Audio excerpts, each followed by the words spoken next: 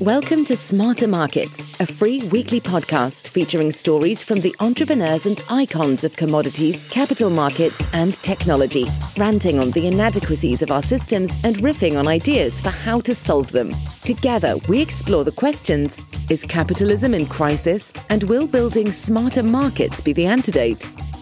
And now, here's your host, Eric Townsend.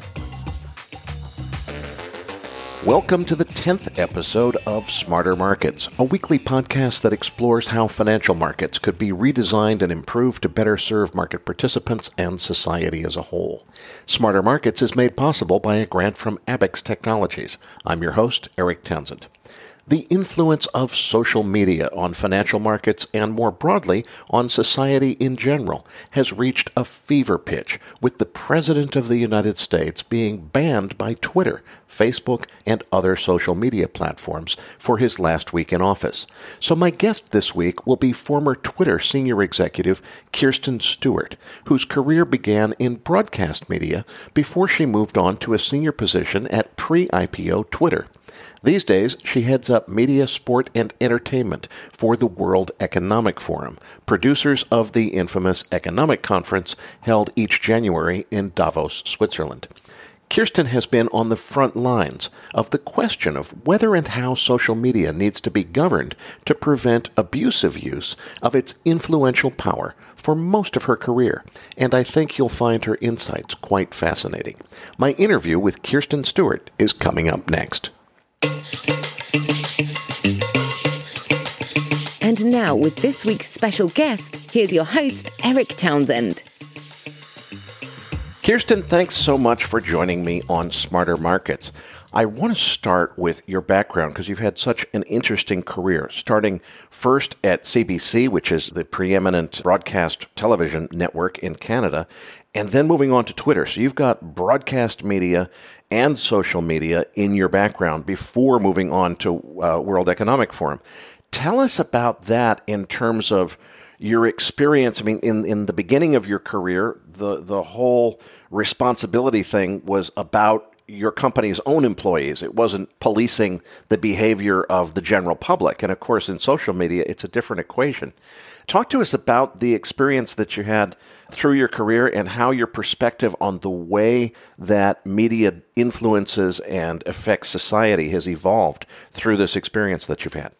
Sure. Thanks, Eric, for having me on. And I think, you're right. I think where I've been lucky in my career is to have worked at a point in time in which I think, you couldn't work at a more interesting time when it comes to the kind of history of media and its kind of relevancy in the world. And I know that, you can say that the advent of television, the advent of radio, there are moments in time which technology has really shifted the way that people interact with information and news particularly, but currently with the way things are moving so quickly, there has never been a more interesting time to be, working in this ecosystem of media. My background being at the head of a public broadcaster and being television, radio, and digital, that was an interesting time because even in that time, we were transitioning.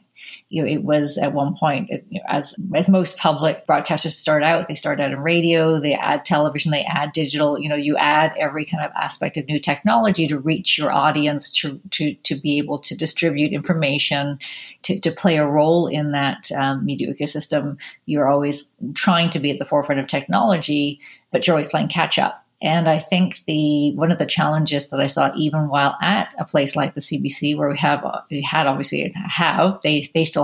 had responsibility over, quite a large segment of a newsroom. I was not responsible for editorial. I was, being the executive, I was responsible for kind of the support of the newsroom and how we can resource it in a way that, again, it could be most effective. When the advent of social media started coming on board when I was at the public broadcaster, suddenly, you'd mentioned we were working in an easier linear time where it was one source speaking to many. Well, social did come along at the time when I was at the CBC, and even before that, at the advent of digital publication, publishing of news articles and things like that, there were comment sections. So, I think if you remember back in the day, commenting and all of a sudden opening the microphone to everybody, that was a real mark, a point in time at which all news outlets were suddenly dealing with not just having a one-way communication of being able to kind of broadcast and send out the information and expecting it to just be, consumed and read and accepted. Suddenly there was this feedback method, beyond the early days of call-in radio shows. This was the biggest, I think, change in how broadcasters had to incorporate the fact that audiences had opinions and opinion as to whether facts were facts. And so this was kind of the leading edge of what we see now in social media. So it gave me a really interesting perspective on how did we deal with comments. Were we, people shut down comment rooms, people accepted them and they spun off and sometimes were really great ways of kind of augmenting the conversation and really connecting to a community. Other ones were verging on the going off track and being a bit dangerous. So I think, the transition from being traditional media into social media was a natural kind of evolution. And the social media being able to, give a microphone to everybody and be, as they call themselves, the town square, was yet another shift, but a hugely dramatic one that we're now dealing with the implications of right now. Tell us about your experience when you moved from CBC to Twitter, and now it's a completely different game. As you say, it's no longer the one-to-many, but it's kind of deciding what the rules should be for many-to-many when really it's a new game, and whether or not there even are rules is a question that nobody's really sure what the right answer is. Well, I think being there in the early days, because I joined Twitter pre-IPO, so it was quite some time ago. And, this was in the heady days, and I was excited to join, Twitter. I think as most people were excited about this new frontier, this opportunity, the kind of promise, the optimistic promise of sharing the microphone meant that more people, more voices, more diversity would have access to telling stories and telling their narrative, and information would, have a great flow to it. I think, there was a certain level of naivety, obviously, and people like myself coming from more traditional media backgrounds, I think did, come to it with a level of skepticism around how easy that was going to be to unfold, but also were optimistic about the fact that at least the tools existed to do so where they hadn't existed in the past. So here is this opportunity. How are we going to make best use of this opportunity? I think the challenge at the time, and the challenge that was ongoing, I think, for quite some time, and that's why we got ourselves into the situation I think we see now, is that there was a lack of understanding of the capacity of bad actors or things to go wrong in that optimistic kind of utopia. I think, you heard Twitter and other platforms talk about being the place, as I said, being the town square. Arab Spring was often held up as an example of what happens when you can get tools for communication into the hands of the individuals, and great things can happen in terms of democracy. The flip side of that, obviously, has been the challenges that we're seeing today, right up to a week or so ago with the insurrection on Capitol Hill. And I think there was I like to believe that it was a mix of optimism, naivete, with a little bit of ego, because here you are, a newcomer into the world of media and influence as a technology company, and having such presence and impact. So ego gets involved in that. And there was a commerce aspect that rolled into it, where there were benefits to being able to capitalize on your audience, and that meant you were having a different relationship with them than you would do if you were a traditional broadcaster.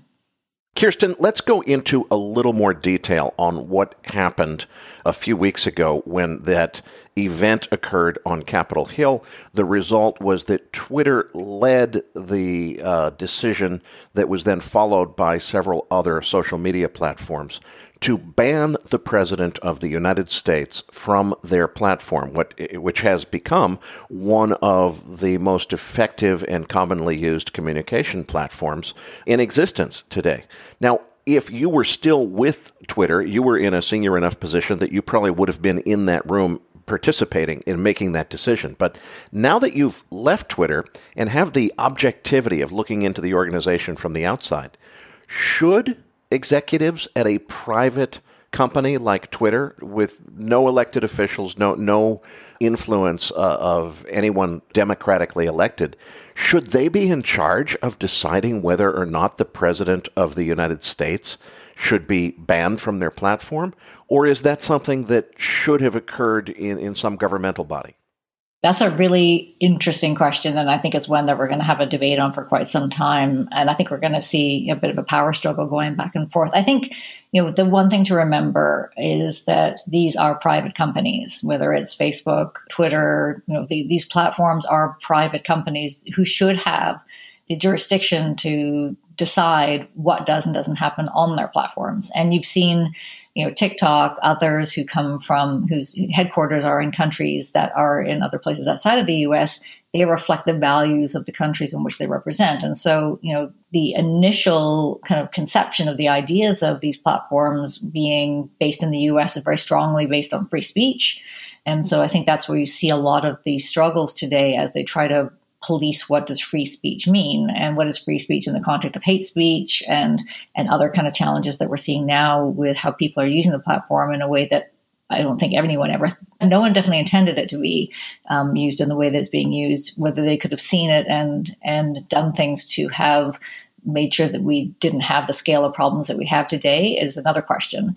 But yes, I would have been in those rooms. I was the vice president of media for Twitter, and that encompassed working together with entertainment, with sports, but with also news and government. And a big part of what we did as a service, I believe, was to be able to onboard, diverse voices and make sure that we had the breadth of conversation that would make sure that everyone who should have access to the platform as a voice. Now, the question as to what are the limits that people can put on that voice, I think that's what they're grappling with today. And even though these decisions have been made in the recent weeks and more specific to events that are happening in the US right now, obviously these companies are global in nature. So there's a question of when they make these decisions, is what's good for one country good for another? How do they scale up these decisions? Are the actions that all these platforms have decided, where Trump particularly has violated terms of service, who else has violated terms of service in terms of other leadership globally? And, I think we've seen some activity just recently where Twitter has taken down and temporarily banned others, including the embassy of China into the US for some of the tweets that they've been posting. If you remember when the decisions were being made around whether Trump's voice could be heard on various platforms, there was a bit of jockeying of positioning for who was going to make the decision first and who was going to make who was going to have the strongest position. I think it was Twitter who led with a 24-hour ban or 12-hour ban. And again, these things were coming in fast and furious, so I may have them out of order, but there were various escalations of the decision. And they almost, as an outsider looking at the various platforms, seemed to be a bit of, you wonder if it was one-upmanship or positioning and kind of waiting for the other to decide, because there is no precedent for these moments, particularly in a time of crisis where people were acting and management was acting in a bit of a vacuum and trying to respond to things that were happening in real time. Here's the great irony.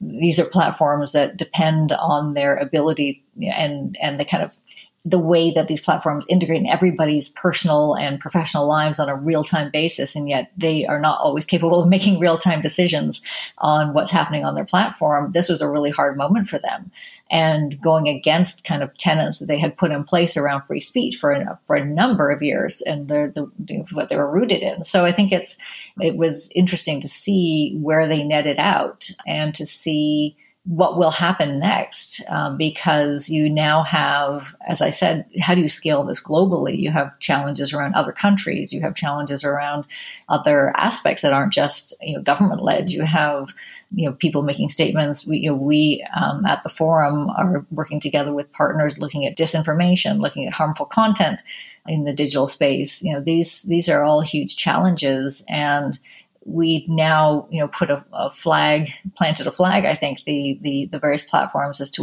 where their jurisdiction is on making these decisions. even just recently, Facebook came out with a ruling that said, here, we had made a decision on Trump. We believe that as a company, that's not our decision as management to make alone. So we had passed it on to our oversight committee. And if you recall, the oversight committee was something that Facebook pulled together in the last year to be this arm's length body that was going to help self-regulate in a way, because they were appointed by Facebook and yet arm's length, and give rulings on content on the platform. They passed the ruling on to the oversight committee, who came back and also kind of seconded the motion and said, yes, we agree with the banning of Trump. So, people have platforms set up their own governing bodies, platforms look to regulators. I think a lot of the challenge right now in the conversations that we have globally at the forum with regulators and policymakers is the internet is not contained within borders. So anything that's done in terms of policymaking and regulation has to take a global perspective. Not easy to come to a global consensus, even on the policymaker side, of how far or how deeply they should be regulating any of these platforms.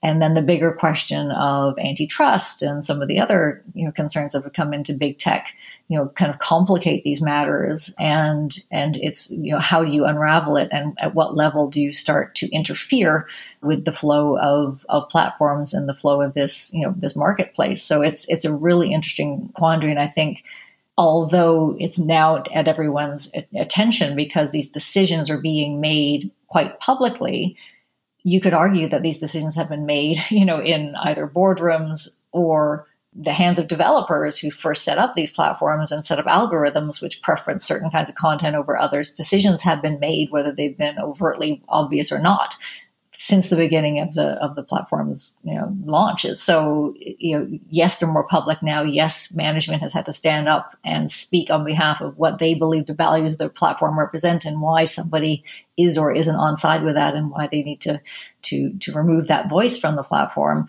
But these decisions have, in fact, been made quite some time ago at the desks of developers who were inventing their algorithms to actually create the content distribution models that people experience when they're on the platform.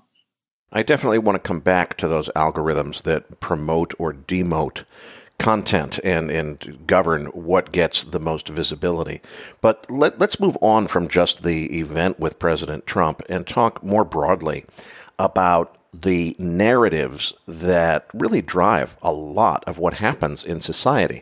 Now, one of the biggest advantages of social media, or at least what was touted as one of the big advantages in the early days, is people thought, well, the broadcast networks are susceptible to the political leanings of their management and ownership. So that the allegation was Rupert Murdoch, whatever his, he has so much control over the media that whatever he wants the news to be is kind of what the news could have become if his influence was unduly allowed to influence the content of the news, which was the allegation. And people said, well, social media is going to cure all of this because you've got all these independent voices that have an equal platform to speak.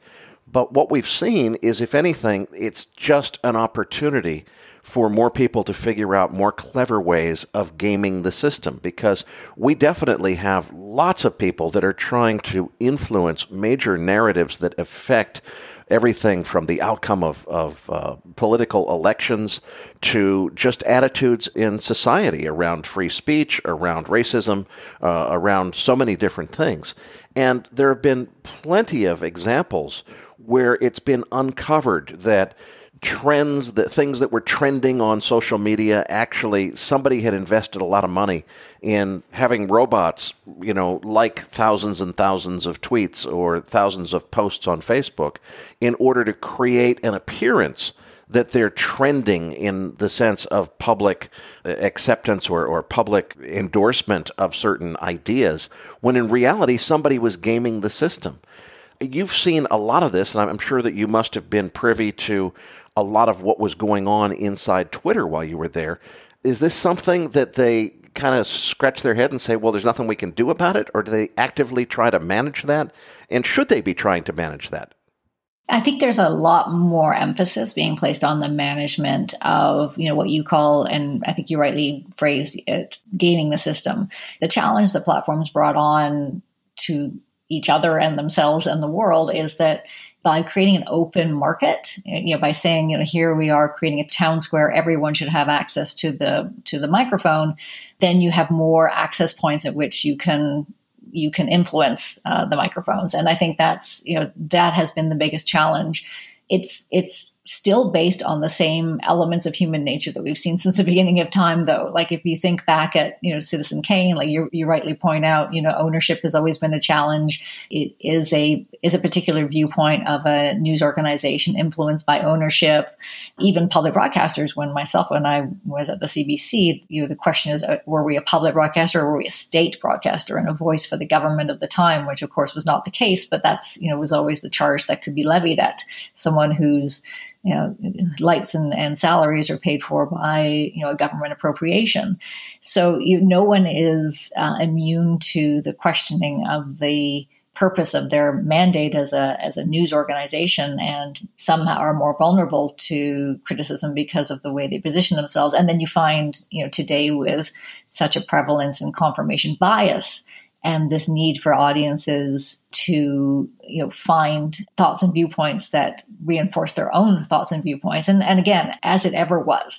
But now there's more opportunity to do so because platforms have given you the opportunities to select your feed, to select your, the voices that you hear from. Because again, this idea of open mic is fantastic, but you are still as a individual following accounts and yes, you're pushed accounts, but you're also following accounts. So I think, it's created this, massive exponential growth in opportunity for access to content without a lot of help in the curation or the sifting of what is good and bad. And now we find ourselves in this really strange kind of post-factual world where nothing is fact and nothing is information. So I think news organizations generally struggle with what is their role today when they're presenting news and information. Right now, media is at its lowest in terms of trust factor. There's been a number of surveys and reports being done which shows media at its lowest ranking in terms of trust with audiences. And that's a terrible position to be in because we rely on news and media for very important, day-to-day life-saving information, whether it's, through national emergencies, whether it's through the pandemic that we're going through right now globally. We need to have a trust in our media and our news voices.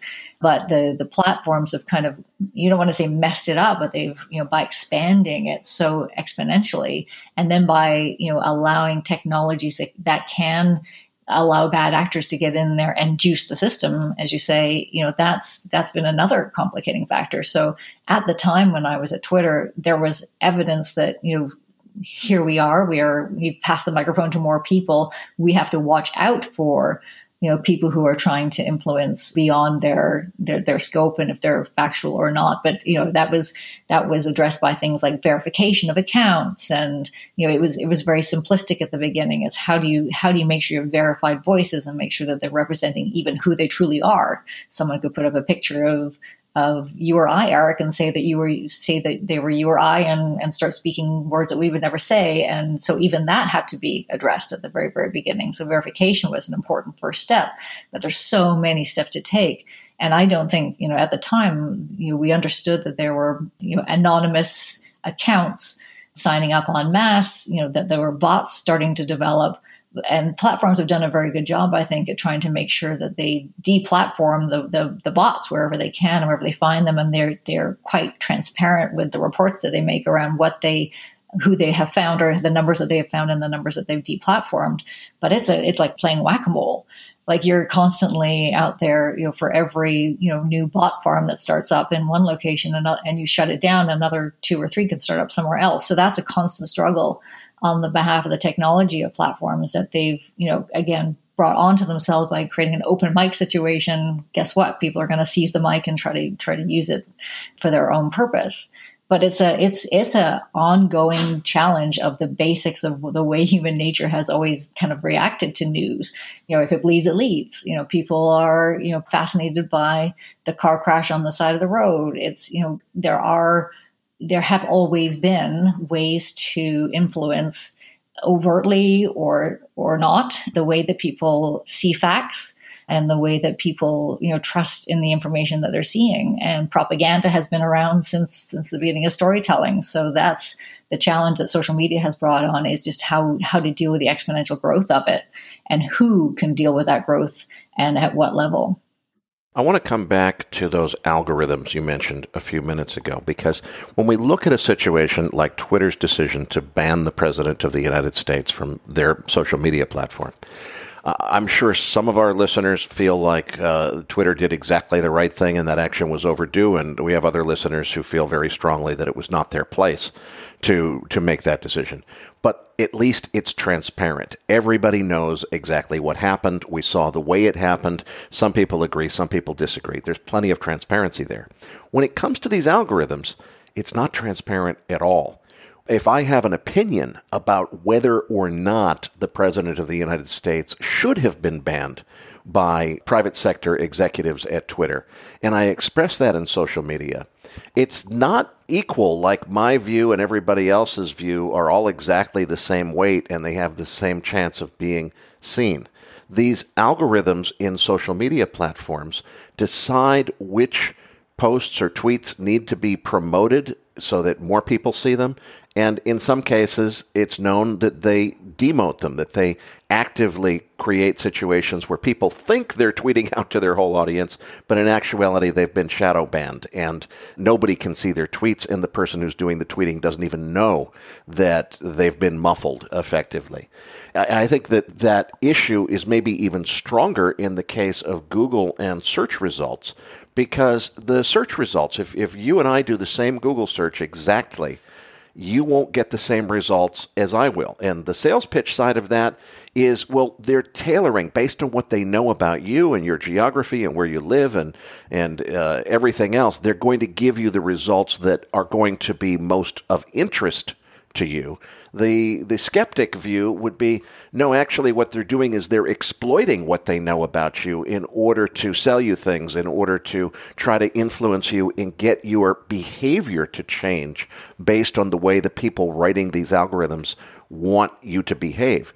Now, the problem is, Kirsten, nobody really knows, because these algorithms, unlike a decision that was made very publicly to ban the president, these algorithms are trade secret. We can't see that source code. It's not shared with the world. Nobody knows exactly how Google sorts its search results other than Google. And there are people inside of Twitter that are writing software that decides whether my tweet is more important than your tweet. If we're in a political discussion where my opinion and your opinion might influence the outcome of an election, there's some programmer at Twitter someplace who might have more influence than either you or I do. Should it be that way? And do we need some kind of increased transparency to at least tell us what's going on? I think what you're pointing out is a really good example of, and people often point to the challenge of media and the lack of trust in media, in that there's not a lot of lifting, the veil on how news becomes news and what goes into, fact checking, what goes into verification. And I think, similarly, we talk about media literacy all the time and the need to educate the public on what goes into creating content and how you can be a good content consumer. I think similarly, there is a need to understand the basics of how algorithms work and how they're affecting what you see or don't see, in your various interactions with the internet. And again, not being a developer myself, not being somebody, who beyond, working alongside developers and programmers, from the inside, it's clear that the intents and purposes of the algorithms are actually intended on a couple of levels. One, to make it easier for the user to use a platform or to use a search engine or to use the internet. And secondly, yes, there is a commercial endeavor here because, this is a business. And if we're making it easier for users, therefore that should be better for business. And if you want to believe that algorithms are really the intention of elevating choices that humans make anyway, that's really, I believe, the intention of when these algorithms get initially formed is, to your point earlier, it's to make your life as a user easier, to tailor something to you. And if in the benefit of doing that, I, as a commercial endeavor, have the opportunity to connect you with the things that you will use and consume the most, that's to everyone's mutual benefit. Like, really, I think there is a lot of, I think, suspicion around somebody with a political or other motivation in changing algorithms and changing what I can see and shadow banning. These are all things that people kind of hold out as these opportunities for things to go wrong, in the sense of building this opportunity to connect you with the information you need and want to see and hear most regularly, and creating this kind of bespoke environment for you. There is this concern that somebody in the background could be manipulating it in a way that's influencing you.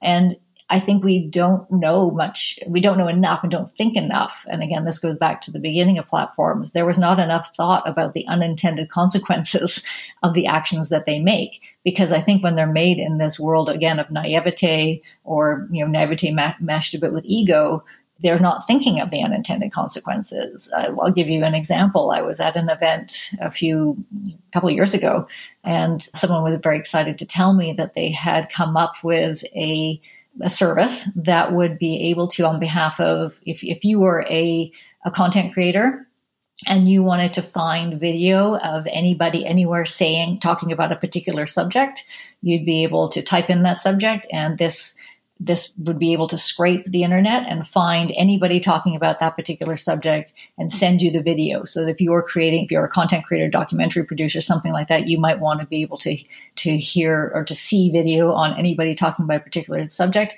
This program would be able to kind of scan the world, scan all the video, and be able to pull the most relevant for you and give you that information. And that sounds like a hugely important tool. If you're an individual, you want to be able to bring voices again of the world in and get access to anybody speaking about a particular topic. Fantastic. So I've said, great. What do you do when it's, a government who's trying to get after a dissident, and they type in the subject that they know they're talking about, and that's how they're trying to find them? Have you thought about how bad actors might use this in order to do bad? And he just looked at me like he'd never thought of that. And so I think, there's the kind of scepter of unintended consequences is something we don't think enough about. And I think they're just coming into focus now, because now we're seeing the impact of those unintended consequences. And it's not good enough, I think, right now for the platforms to say we didn't mean to. They now have a lot of making up to do. And I think there's a lot of will there to make up, what they have done to get, lead us to the situation that we are in right now. But, I think people also have to come up on the other side and be ready to work together and collaborate with platforms in order to understand that human nature plays a role in this too, and people gaming systems play a role in this too. And if we can figure out, the role that we're trying to play in bringing together people who are on all sides of this issue, is trying to find what is the way through that can benefit people, because I don't think people expected us to be where we are today. It happened partially by accident. It happened a lot by design, but the design was never intended, I don't think, to be nefarious. I think it was in absence of understanding what the unintended consequences could be. And now that we see them, we have to fix them. Kirsten, let's move on now beyond Twitter. You obviously had a very senior position at one of the biggest and most exciting, rapidly growing companies. What made you leave that position in order to go to World Economic Forum? And tell us about what your role is there. Sure. So yeah, after leaving Twitter, I had moved to a couple of startup companies, and I'd learned, again, the conversation we're having here today is a great reminder of the influence of technology, in our world. And there's no such thing as a tech company anymore. Everybody's in the business of technology. Technology is everywhere, and so I thought, given my career had always sat at the intersection of media and technology, moving more squarely to technology companies and sitting with developers and those that are really kind of behind the mechanics of technology would give me a perspective I hadn't seen before. So working with startups was a really interesting place to be. But there was always something in me that was missing. I had left media because I was worried that it was broken and couldn't be fixed. And, I saw opportunity in Twitter, and that, again, there was a new way of approaching and bringing new voices into the media ecosystem and making sure that we had, different ways of telling stories and passing information. Wanting to get further into technology, it was interesting working with these startups. But when the World Economic Forum, when I started having conversations with them, they were looking for someone to head up the partnership sector that works with media and technology companies that are part of their membership. And so being that their membership represents a lot of different companies, from platforms to publishers to creators, this was, I thought, a real opportunity to kind of get back into the media space and maybe help, to address some of these issues that when media, I saw it as a broken ecosystem, because at the time working for a traditional media outlet, it had been so disrupted and so incapable, it felt, of modernizing and being relevant to what audiences needed today. Then seeing, flipping the switch and going to a technology media company and Twitter, and seeing that actually a lot of the issues aren't fixed by the advent of platforms. In fact, they're just in some cases exacerbated by them. This was an opportunity to go, okay, everybody, we're sitting at one table together here at the intersection of public and private cooperation. How do we figure this out for the better of information, for the better of content, and for the better of the public? And so that's where I'm lucky right now to sit at those tables and have those conversations and see where we can be helpful. Now, Kirsten, I'm sure there are going to be at least a few people in our audience who are crying foul on hypocrisy now, because we're having a conversation about a role that you have to kind of think about how the world should be in terms of not letting people have undue or unreasonable influence through social media over important narratives that shape society. Yet the World Economic Forum, your new employer, has a reputation, at least a perceived reputation with some people, that, hey, this is where the billionaire captains of industry fly in on their private jets so that they can get together and decide the future of the world that ought to be decided democratically by governments. But these captains of industries who are billionaires and can afford to show up by private jet at one of the most exclusive ski resorts in the world to have their little shindig every year are basically, in the latest one, the so-called Great Reset, is an example of a narrative that's being pushed by the World Economic Forum and its members. This is not about, it's not a conference to get together and talk about the economy and, what stocks to invest in. These are the most powerful overlords of corporate industry deciding how the world should work for the rest of us, and perhaps using social media in order to effectuate their desires. What would you say to people who think that's what your employer is all about?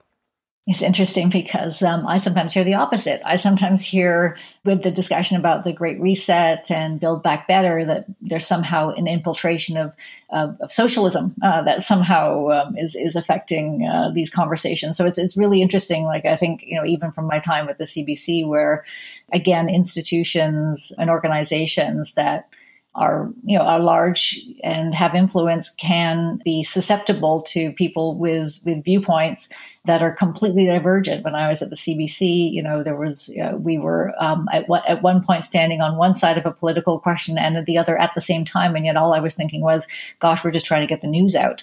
It's fascinating sometimes to see the dichotomy of viewpoints, depending again on what your bias is coming towards it. And I think what's interesting today is that leadership. And it might have been true in some case in the past. I haven't been a leader for long myself. When I was in leadership, I think I was representing something different and a new kind of leadership. And I think the benefits of today is that we're seeing, a generational shift in leaders, and the way that they're approaching their worldview is very related to an understanding, I believe, of what the impact of corporate decisions are on the world. And so when you think about the new forms of leadership and the people who are sitting around those tables, when I hear the discussions, there is a deep concern and an understanding and a responsibility, I believe, that this leadership is taking on to understand that the role they play is much larger than their bottom line, and that there is a long-lasting impact on society in the decisions that are made at the corporate level. And so you see things like the Business Council, coming forward with certain positions on how we should be addressing a post-pandemic world, and the kinds of things that we should be prioritizing are not necessarily, those that would have been prioritized 10 years ago, maybe even just 5 years ago. So I think there has been a shift, and I think there's been a reprioritization of the way corporate can behave in the world. And I think the new leadership that comes to sit around those tables is representing that. And so the conversations are geared towards making the world a better place, but understanding that you have a certain role and an obligation to step up to do that as an individual, as a leader, and as someone representing a company. Let's come back to the social media and the things that are going on in social media. One of the things that's coming up very shortly here is, and it's already been announced a few weeks ago, is that Facebook is changing the terms of service for its WhatsApp instant messaging application, so that essentially they're going to be using all of your personal data. It will no longer be possible to opt out of it. And they're going to use it, as I understand it, all of the other aspects of Facebook will be capitalizing it. I don't think they're actually selling that personal data to third parties, but they're going to be using it in a way that you're no longer allowed to opt out of. And the way this seems to me, Kirsten, is, they didn't do this in the beginning when people might have responded by saying, hey, the heck with you. We're going to take my messaging or my instant messaging business elsewhere. They waited until WhatsApp gained this network effect where everybody's on WhatsApp, and similar to Twitter. As much as you might get frustrated with some of Twitter's policies and want to go to a different platform that does the same thing with different policies, you can't, because everybody's on Twitter. Everybody's on WhatsApp. Now they've got everybody on WhatsApp, and they're suddenly being so much more aggressive, saying, we know you want to opt out of this. We're not going to let you because we're in charge now.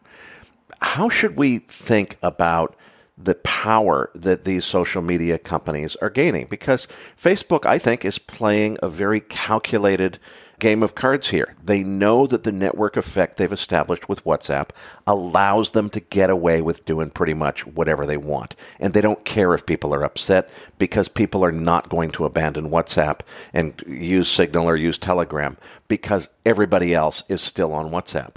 Should this be regulated, or is this just a matter of customers need to speak with their feet more voraciously, or what?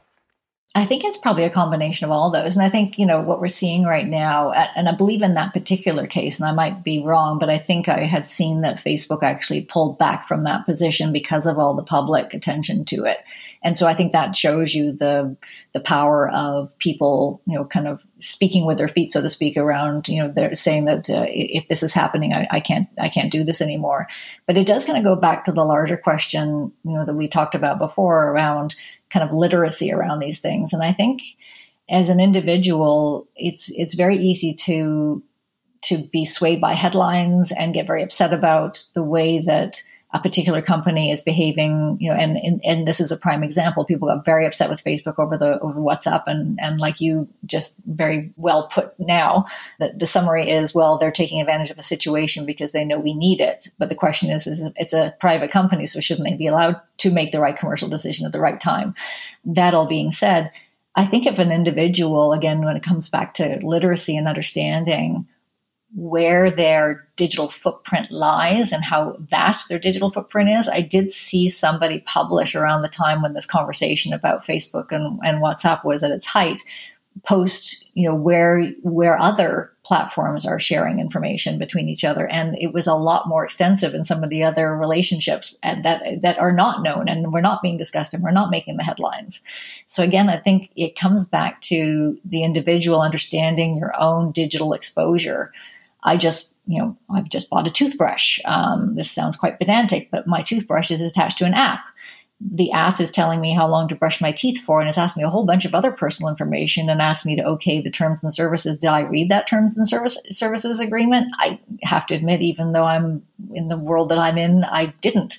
And I had to make a decision quickly before I got to my nightly brushing as to whether I was going to say yes to that app getting my information or not. So these kind of decisions individuals are making all the time. And I think we're not, there were generationally, I think there's also a shift to how people view their privacy and the value of their digital information.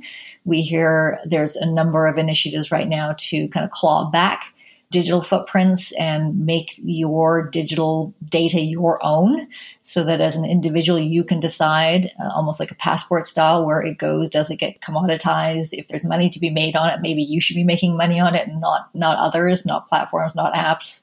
So there's a lot of discussion going on right now. And I think it's going to very much feed into these bigger tech discussions around antitrust and how large some of these companies have gotten and what they own as data and what they own as, private versus public. I thought it was interesting, all of this conversation about vaccine distribution and some of the failures and the recent change in administration. I saw that Amazon, I think, has made a pitch that, Amazon's pretty good with delivery. Maybe it should be helping with vaccines. And I think even Bezos or someone from Amazon has posted something to say, hey, we can help in distribution. Well, you can only imagine, you've got the access to very private data. Is this going to raise red flags for people? It sure did immediately. And meanwhile, they were just trying to do something good in the world because they are really good at distribution, and maybe they could be helping with vaccine distribution. But wow, that's walking a really fine line there. That's going to make a lot of people nervous about what access to what information people have. So, these are all challenges I think that we're grappling with as our world expands and technology creates these really complex paradoxes around what is individual right and what is to the benefit of the individual, and how do companies work on the benefit, to your point around the people who are members of the World Economic Forum. How are those corporations behaving in a world where their obligations are expanding as quickly as their reach? And I think that, when it comes to questions around folks like Facebook and sharing with other apps, if you were to take a look and a snapshot at where your digital footprint is right now, I think you'd be really surprised. Let's talk about the influence of social media on financial markets specifically, because in that particular example, when people were frustrated with Facebook's decision around WhatsApp and personal data, Elon Musk tweeted, use Signal. And of course, what he was referring to was use a less well-known alternative to WhatsApp called Signal, an app that's available. That resulted in a bunch of people thinking, well, if this Signal, whatever it is endorsed by Elon Musk, it must be good. The stock of a company that had Signal in its name, that had absolutely nothing to do with instant messaging or the Signal app or any of that, saw something like a 7,000% or more, a 70,000% price spike in a matter of seconds, because everybody was influenced by, in that case, a completely innocent mistake of making an assumption that Elon Musk was endorsing a company that doesn't even exist.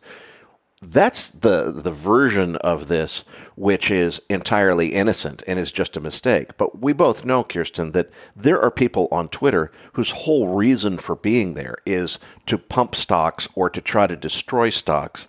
What is the degree, do you think, of the influence that social media is having over gaming and influencing financial markets?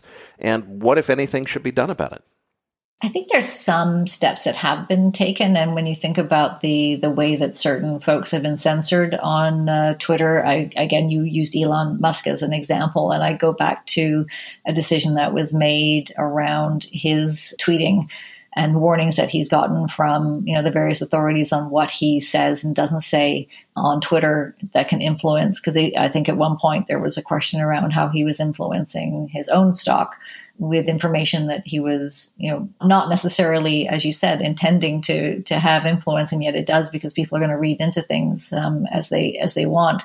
That kind of censor or warning, I think it's kind of just bringing to the forefront the challenge of the fact that you're speaking on an open platform, and how do you regulate that? And it's very hard. It's very hard for regulators to go down a chain. It's fine to be able to make examples of a couple of voices that have large followers and are large personalities with influence. But of course, you dig deeper, and there's a lot of activity that happens at lower levels that could be equally disturbing and can throw off markets. So I think it's something that I think the various markets are trying to address. I think there's a bigger question around influence overall in a world where, just like I said, every company is a technology company. That was true, been true for the last 10 years or so. Well, now every company is a content company. And again, verifying whether something is an independent source of information and whether it's being influenced by a sponsor or by somebody who's creating the content or somehow supporting the creation of that content through revenue. Again, going back to our early part of the conversation that talked about, how neutral are news sources that have ownership, that have a particular political bias. This is true, of all forms of communication. And now that everybody's a content company, so much harder to regulate. Even I think Andreessen and Horowitz has announced that they're starting up a media company themselves. So, it's everyone is kind of a lot of people are getting into this space. And the question is, when everyone has the microphone, who has the dial on, who gets turned up and who gets turned down is going to be a challenging one. Finally, Kirsten, I want to ask you about a topic that's very much near and dear to my heart and to this audience as well, which is the design of financial markets themselves, and particularly the adoption of tokenization technology, what some people call blockchain technology. When I first started working with Abaxx to produce this new podcast, I thought that the challenge was going to be most people wouldn't get it, the market wouldn't be ready for it, it was still a long ways off. And I've been shocked just from some of the guests that I've talked to in different industries who are waiting for this.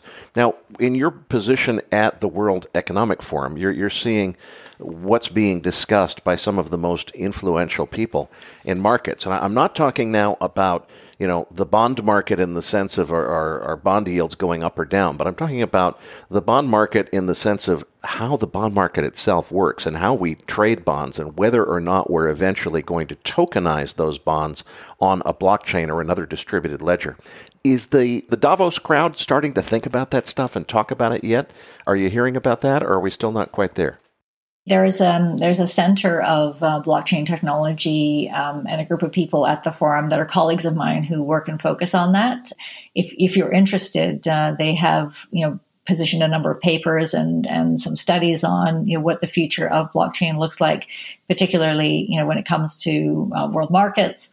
So it might be an opportunity for your audience to check out some of the work that they've been doing. It's not an area of my expertise, but it is something that the forum has as a center of innovation in terms of blockchain technology. So you can check that out.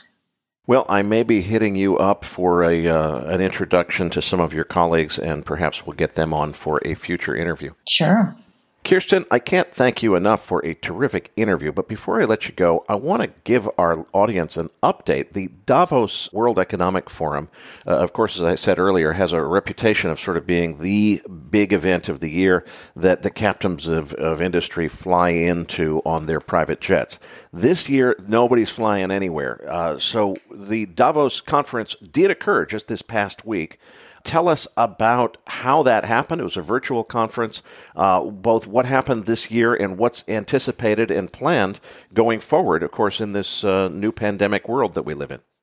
Sure. So, it was, we were lucky in 2020 to have been able to have one of the last biggest global conferences in January. And January is the time of year in which we, convene, heads of business, heads of state, academia, public policymakers together again to look at what the future is. And here we are at the top of 2021, not able to convene in person, but we did get together virtually and have something called the Davos Agenda Week, which we are looking to set the agenda for the upcoming Davos meeting that is planned currently, if all things keep continuing in the improvement, and if people still believe that it's publicly safe to do so. There is a plan to meet in Singapore in the end of May. But the Davos Agenda Week that we just had were an opportunity to get together the people who would normally convene in Davos and think about what those conversations will be like at the end of May, and really surface a conversation around trust. Here we had a conversation. Our last hour has been spent talking about the role of platforms, the role of media right now, and the kind of challenge that the world is having right now in trust. And it's not just media to the public, it's in business to business. So the conversations around how do we rebuild trust in a time when it has been so challenged through the pandemic. It was a great opportunity to speak together this past week and then look forward to what kind of conversations we can have in person later on this year at our annual general meeting that should happen at the end of May in Singapore. Okay, so the virtual meeting was just this past week online, and the normal Davos in-person live conference is postponed until the end of May in Singapore. For our listeners who want to follow your work, I think there's a section at weforum.org, the World Economic Forum website, that is specific to the work that you're doing on shaping the future of media, entertainment, and culture. How can people follow your work if they want to do so? Sure. And thanks for pointing that out. Yes, we have obviously a really robust website with a lot of content on there. So if you're interested in following along the conversation, and we're consistently, even just these past few weeks, we've posted blogs on the future of sport, because sport has now been a part of our mandate. So we look at the future of media, entertainment, and sport now is our what we consider our platform within a platform. And there you can find all kinds of information around, how we're looking at the value of media moving forward, how platforms play a role. There's a lot of information under that in the main website under WEF. If you look for the platform of media, entertainment, and sport, you'll find a lot of resources there. And we also have a huge strategic intelligence section too, which will help people kind of think about how a lot of these platforms interweave with each other, because nothing is ever cleanly defined as one platform or another. We live a lot of the intersection of platforms, particularly in today's world. So even just having a look around the website altogether at wef.com gives you a good insight as to what the world is focusing on. Kirsten, thanks again for a terrific interview.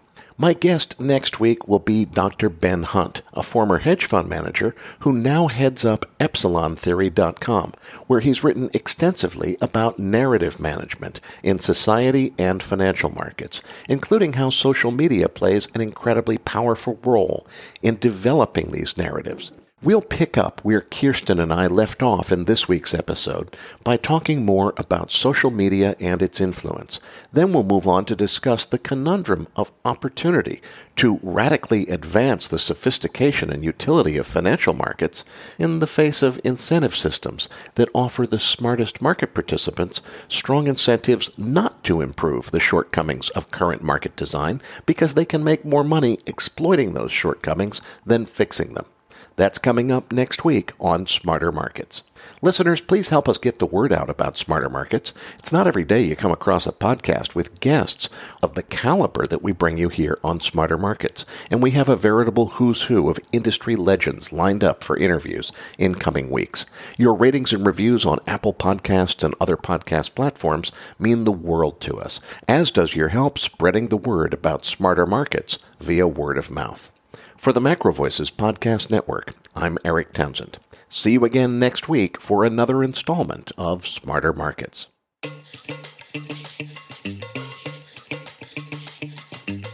That concludes this week's episode of Smarter Markets. For free episode transcripts, visit smartermarketspod.com. Smarter Markets is 100% listener-driven, so please help more people discover the podcast by leaving a review on Apple Podcast or your favorite podcast platform. Smarter Markets is presented for informational and entertainment purposes only. The information presented on Smarter Markets should not be construed as investment advice. Always consult a licensed investment professional before making investment decisions. The views and opinions expressed on Smarter Markets are those of the participants and do not necessarily reflect those of the show's hosts or sponsors. Smarter Markets, its producers, sponsors, and hosts, Eric Townsend and Abex Technologies, shall not be liable for losses resulting from investment decisions based on information or viewpoints presented on Smarter Markets.